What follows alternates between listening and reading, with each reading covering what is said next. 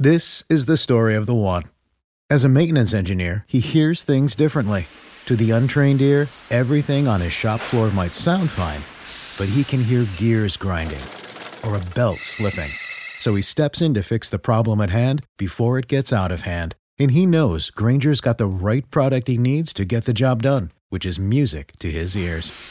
Call, click Grainger.com, or just stop by. Grainger, for the ones who get it done.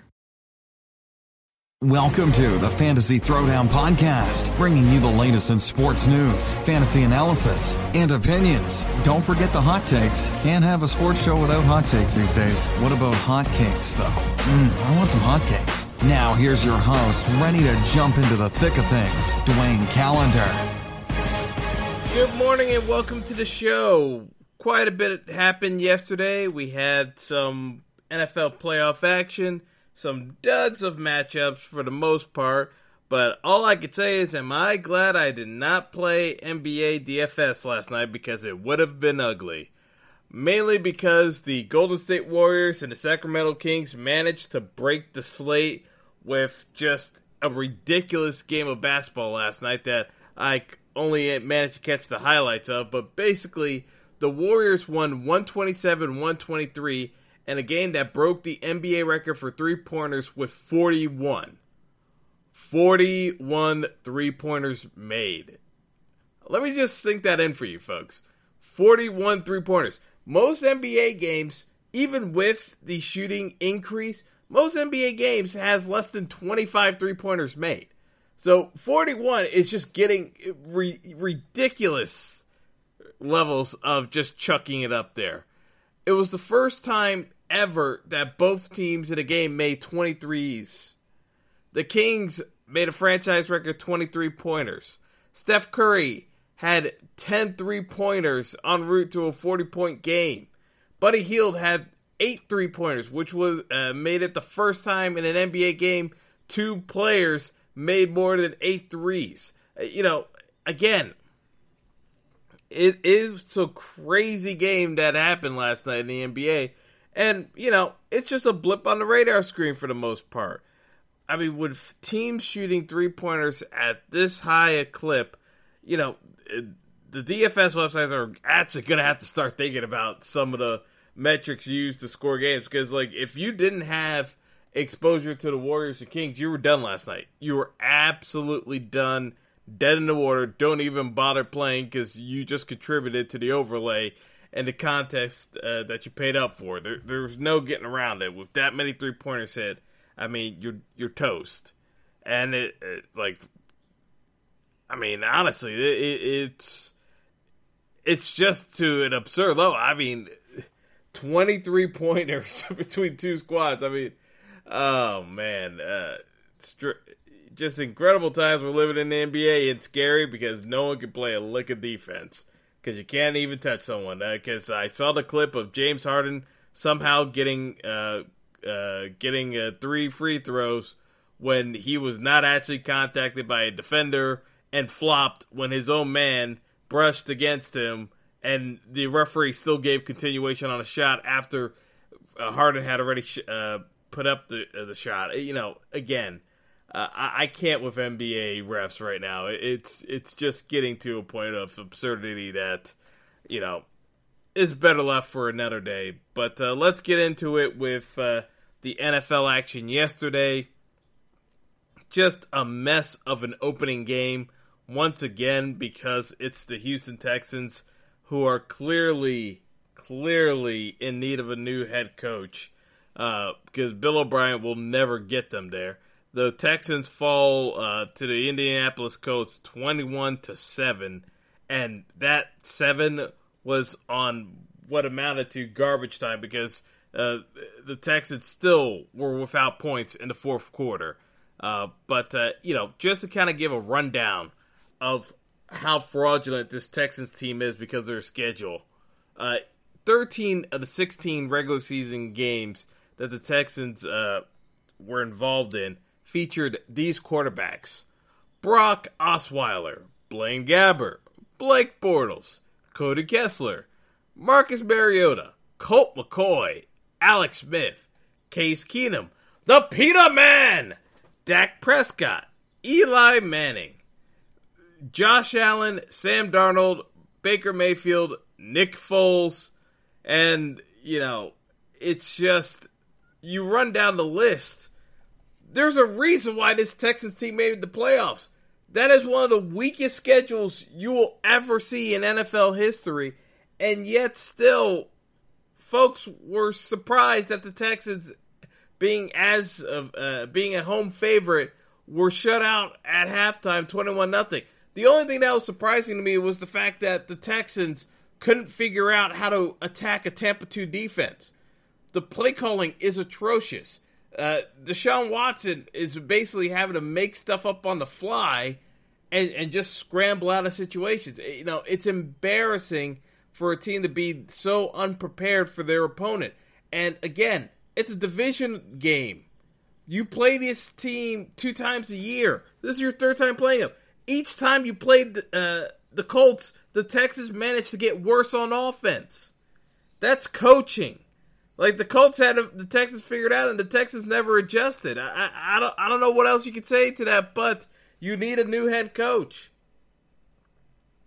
But, again, Bill O'Brien manages to escape that much criticism because people just point to saying, oh, look how many games he won. He can't actually adjust to anything else that's going on. So when people make up this nonsense about Mike Tomlin not knowing X's and O's, I want them to show me where some of these other coaches know what the hell they're talking about, because I see teams all the time that can't manage their way out of a paper bag, and it's constant with the Texans. I've been railing on Bill O'Brien for years now about how unqualified he is to be an NFL head coach and no media attention. So that's how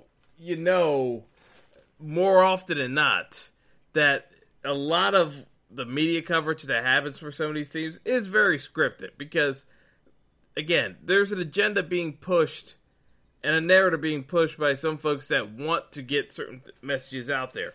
But if we're being perfectly honest with ourselves here, that Colts team is not very good.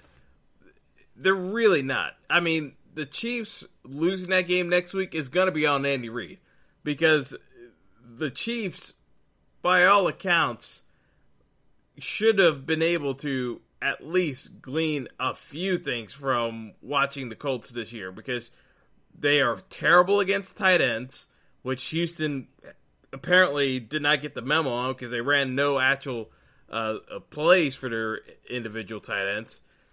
The Chiefs still have Travis Kelce, who's the best catching tight end in the league.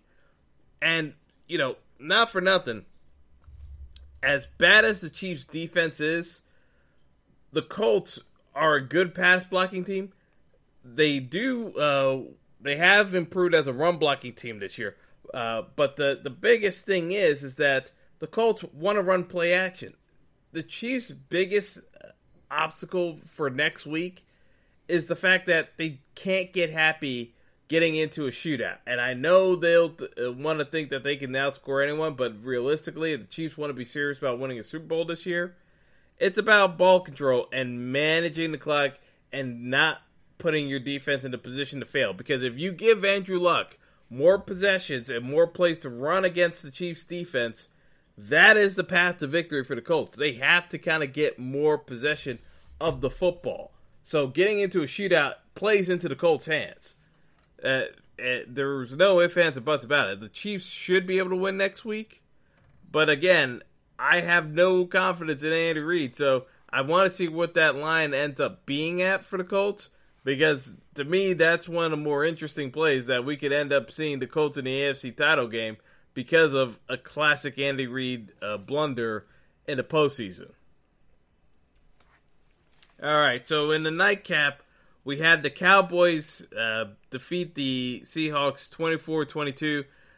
Basically, this was a strange one because the long and short of it is that Seattle lost their kicker, Sebastian Janikowski, at the end of the first half due to a pulled hamstring after trying to attempt the 57-yard field goal. And at that point, the Seahawks basically screwed themselves, because this was a game where it was always going to be a defensive struggle. I talked about that before. I expected the under to hit, but because Janikowski was out of the game, so without Seabass, Seattle was stuck in a position where they had to keep going for it. And I give credit to Russell Wilson for keeping that game as close as it was, because the Cowboys' defense shut down the Seattle running game completely. Chris Carson was a non-factor. Seattle couldn't do anything running the football. And realistically, there wasn't anything that Seattle could have done outside of force some turnovers, because, again, offensively, the Seahawks are pretty limited overall in terms of what they can do, because, outside of getting a couple of deep pass plays, you're not going to get that many chances to take care of business. And, yes, Dak Prescott threw a pick, but realistically, Seattle needed to win that turnover battle decisively. They just did not get enough in the way of changing field position, just changing the mindset. Because, again, from the long and short of it, like, outside of the one sack Frank Clark had, there really wasn't that many. There wasn't that much pressure on Dak Prescott. There were 4 QB hits the entire game. That's not a lot. Realistically, Seattle needed a little bit more from their defense. They didn't play bad.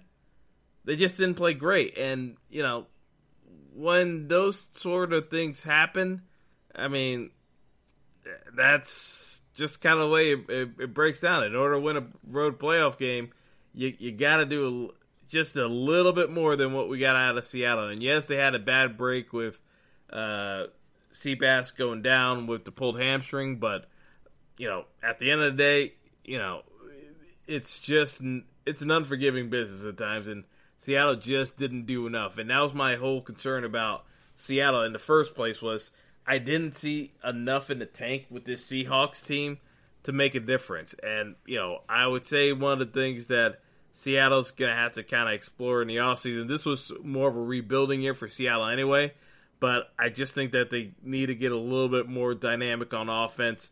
Maybe like get another pass catcher that's more reliable, because, again, Doug Baldwin's getting up there in age, and with his injuries this year, it made it more apparent that Seattle truly needs, like, if Baldwin, because, Baldwin just turned dirty, so it's one of those where you have to start thinking who's going to become the number one receiver on that squad going forward.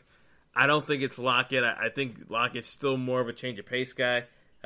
Would be suitable as a number 2, but not a number 1 guy. And, if you bring back Baldwin, maybe you got to figure out, do we try to go down the route of getting another dynamic tight end again, even though Jimmy Graham didn't pan out? Something on Seattle's got to change. It's just that offense is just too limited, and they don't have any game changers in the running back position. Like, the offensive line has to be dominant for that running game to truly take over games. Just because, again, Rashad Penny, maybe he's the guy down the road, but outside of that one run he had, he was a non-factor. And as I said, Chris Carson couldn't get anything going at all last night. So we'll see how Dallas looks moving forward.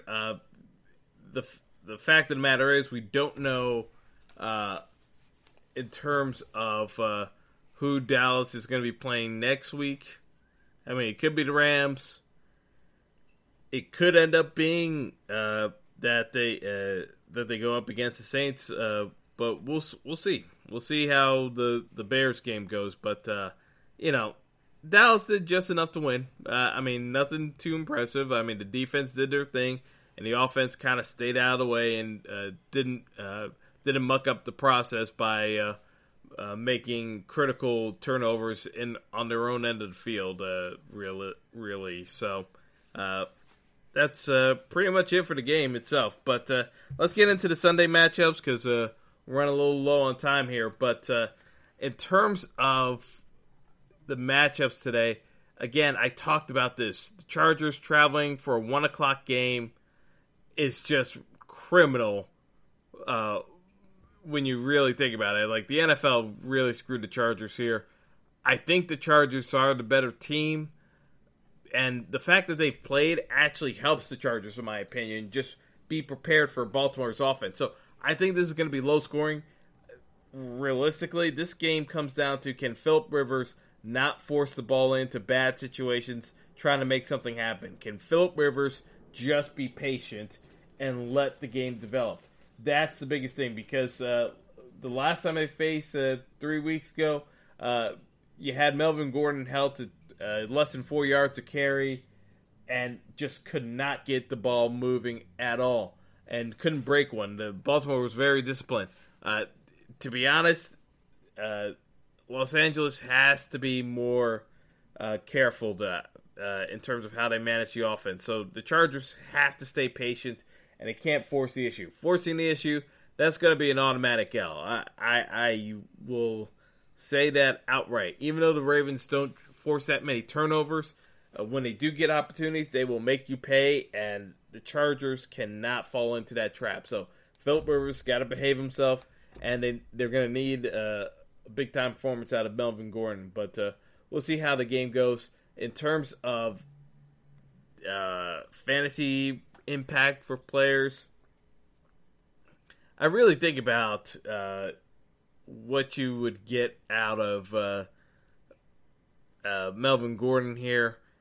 To me, this is not any, as I said before, it's not a cash game play today. I just don't like cash tournaments at all. I think this is a GPP, and you lead the cash games at well, basically you junk the cash games for the rest of the postseason, to be honest, because, again, with limited slates, it's harder to get advantage on teams. So you're better off just playing your tournaments than anything else. But going through this again, I just have to say that if you're doing anything out of cash, then you can go with Lamar Jackson. But for the Ravens, but I'm not big on cash games this week, so or the rest of the postseason. As I said, it's just one of those where we're gonna have to take a pass. In terms of the wide receivers, again, I'm not big on wide receivers this week. I just think that this is going to be a low-scoring game. Keenan Allen will look to bounce back because he got hurt last time out against last time out against the Ravens. But I don't see a whole lot coming out of the passing game. That's why I say Phillip Rivers is just going to have to learn to be patient here and not force the issue. If he forces the issue, then he's going to put his teammates in a bad spot, because I can easily see it going sideways for them if they don't manage it correctly. But outside of that, I really don't like a whole lot of the wide receivers. Maybe take a punt on Travis Benjamin, just because the Chargers might try to do some trick plays, and he seems to be more of the gadget type play receiver that they use for those sets. So that's really it. Outside of that, the defenses, either defense I'm comfortable with between the Ravens and Chargers, if you're not paying up top salary for the Bears defense. So moving on to the afternoon matchup, we got the Bears hosting the Eagles, and I talked about this before. The biggest thing I have an issue with the Bears is their play calling. Everyone keeps praising Matt Nagy, and I keep kind of scratching my head because I'm looking at him saying that in tight games, Nagy has shown the tendency to self-destruct, similar to what you see out of Andy Reid. So I'm not going to say that I'm sold on the Bears yet, because I've seen them just blow opportunities in the past this year. So the one thing I'll say about this is it sets up nicely for the Eagles to play their underdog narrative. But and this is the big but, due to the injuries that the Bears have with their wide receiver core, and now the story is out that Trey Burton, the former Eagles tight end, who's now playing for the Bears, now the story is that, Trey Burton is questionable now with a groin injury, and, if Burton is not, getting added this late in the week is never a good sign for a guy's viability. So, I'm not going to have time to do a later swap today for the 4 o'clock games, but I have to look at this as a case where, realistically, there's a good chance Burton doesn't play, and so that makes, paying up for Zach Ertz even more imperative. Downgrade the receivers where you have to, but paying up for Burton, to me, is just fool's gold at this point. You can't do it at this stage. It's just not a good play, in my opinion, at this stage of the game. With him being added to the injury report this late, it's almost never a good sign for a guy to be added on that late and for him to actually suit up and play. Because even if he's active, usually it means that they're limited in a capacity. That's why they had to list him on the injury report in the first place. So, not too keen on that. The Bears are favored by 5.5 points. Again, I don't trust the Bears offense enough to actually cover that line, because when the Bears hold their opponents under 24 points, they're 12-0. When they score over 24 points, they're 0-4. Now, I say this because Philly is going to keep trying to stretch the ball down the field and keep throwing on the Bears. So this is either going to go one or two ways. Either Nick Foles is going to throw the Eagles out of the game completely, as I expect, or it's going to go where this ends up being a back-and-forth contest that the Bears end up dropping because they're just not suited to play these types of games, and Nagy ends up out overthinking it and screwing this up. Now, again, I don't say that this is a referendum on Nick Foles being good. No, Nick Foles is not a good quarterback. But in the system that they're playing, this is the only system he can play in to stretch the ball down the field and just keep taking shots. So, you can have any number of things with referee flags getting involved for illegal contact or pass interference. The Eagles are going to keep taking their shots down the field because, to me, that's the only way they can win this game. They're not going to be able to get it done running the football against the Bears defense. The only way to kind of get it done is just keep throwing the football at the Bears.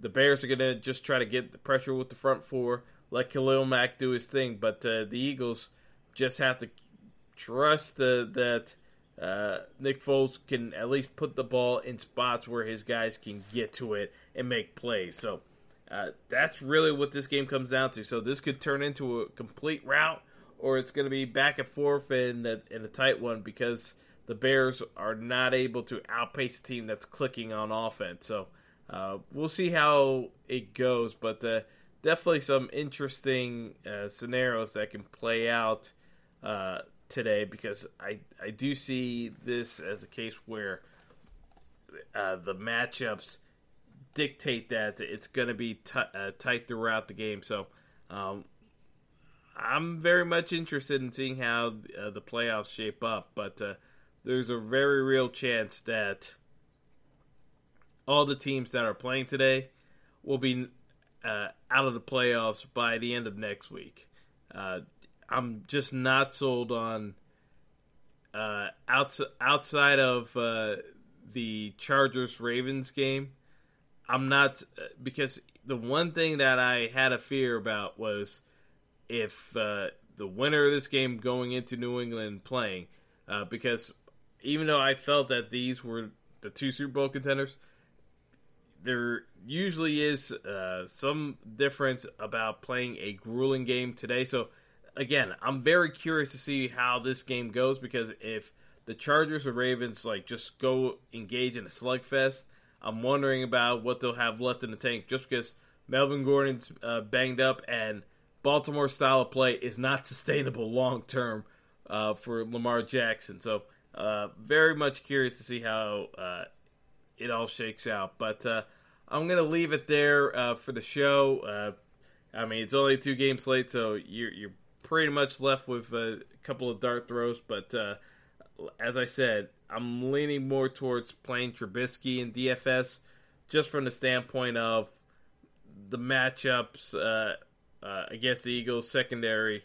He should have opportunities to get the ball down the field, whereas I do see a blowout potential for the Eagles. And yes, Nick Foles could make some plays down the field, but I also see turnovers from forcing the ball down the field if it comes to that. So we'll see how it goes, but I'm curious to see how the matchups end up panning out. I mean, as I said, I'll take the Chargers and the Eagles today on the spread, but in terms of outright game winners, I still think that you could have scenarios where both the Ravens and the Bears win. It's just one of those cases where both home teams have a good chance of holding on.